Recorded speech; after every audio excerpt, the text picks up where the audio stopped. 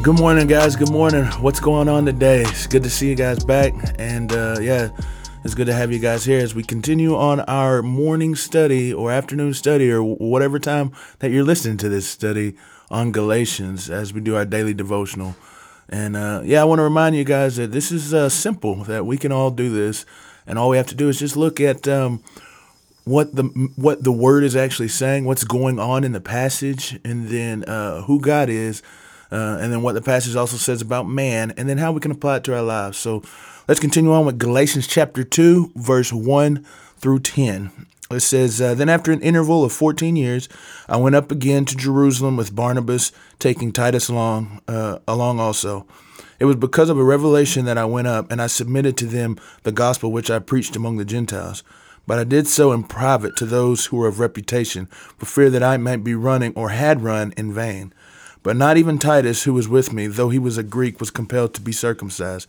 But it was because of the false brethren secretly brought in, who had sneaked in to spy out our liberty, which we have in Christ Jesus, in order to bring us into bondage. But we did not yield in subjection to them for even an hour, so that the truth of the gospel will remain with you. But from those who were of high reputation, what they were makes no difference to me. God shows no partiality. Well, those who were of reputation contributed nothing to me. But on the contrary, seeing that I had been entrusted with the gospel to the uncircumcised, just as Peter had been to the circumcised. For he was effectually worked for Peter in his apostleship to the circumcised, effectually worked for me also to the Gentiles. And recognizing the grace that had been given to me, James and Cephas and John, who were reputed to be pillars, gave to me and Barnabas the right hand of fellowship, so that we might go to the Gentiles, and they to the circumcised. They only ask us to remember the poor, the very thing I also was eager to do.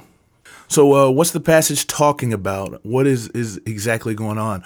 Well, I think Paul is continuing from last chapter where he's talking about kind of his testimony, or really he's giving a little bit more clarification to why the gospel that he taught them from the very beginning was the true gospel. Because remember when we started out, it said, why have you gone away from the gospel that was preached? And he says, and if somebody preached another gospel himself or even an angel, they should be accursed. They should be damned, because that gospel is so important.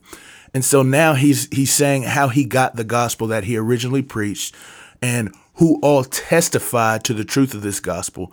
Because I think that maybe the people, the Galatians that are he's writing to, may be wondering how they know that his gospel is the true gospel and not the gospel that these Judaizers are talking about. And again, Judaizers are people who think they need Jesus plus the law, Jesus plus works. And that's just not the case. And so whenever he is talking to the people about his way in which he learned this gospel, the way in which he lived this gospel, and then also the way in which he told this gospel, the gospel that he spoke, he's saying this is the authentic, true gospel.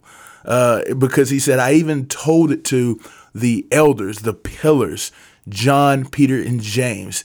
Two of them are apostles, and one is the brother. Actually, three of them are apostles. I meant two are disciples, and one is the brother of Jesus. And he said that he told these people, they agreed with him and believed in what he said. And so he adds this about Titus not being circumcised. Because remember last week we talked about how circumcision, it may have been last week, maybe in the week before, but we talked about how circumcision was the entrance into the covenant community for the Old Testament. So whoever wanted to be a part of the people of God, that is the Israelites or the Jews, had to be circumcised to enter into that community.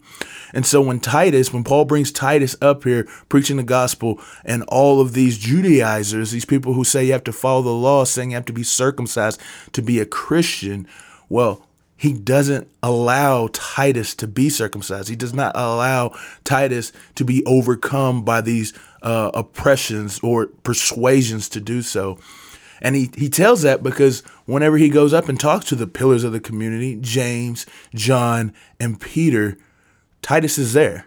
And he openly says that he is not going to circumcise Titus, that Titus will not be circumcised. And they agree.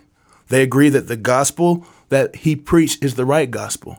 Furthermore, he also says that he preaches the same gospel as Peter. Peter is preaching a gospel to the Jews, not of circumcision to enter into the covenant, but of Jesus Christ sacrifice for their sins, that he died, was buried, and raised on the third day. That is the gospel that Peter is preaching, and it is the same gospel that he says is working effectually, which means that really that's the same two things. It's working and it's effectual, that it is saving people. And it's the same gospel that Paul preaches for salvation. So the next thing is who's God in this? Well, God is the same God. That's one thing that I get from this, is that when God reveals himself true, then he reveals himself true to everyone. You see, the same gospel that Paul preaches is the same gospel that Peter preaches. You see, because God is an unchanging God. God does not change. That's one of his attributes. It's called immutability. And so when God says one thing, he stands by it. He is faithful. And so because he has made a way for us to be saved, this is the way that we must be saved, and there is no difference. There is no difference.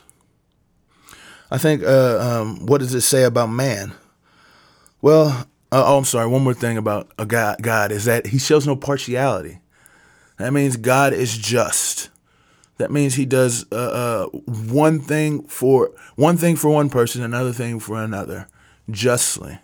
He does not care if you are Greek or Jew or American or Russian, black, white, male, female, that he shows no partiality in his kingdom.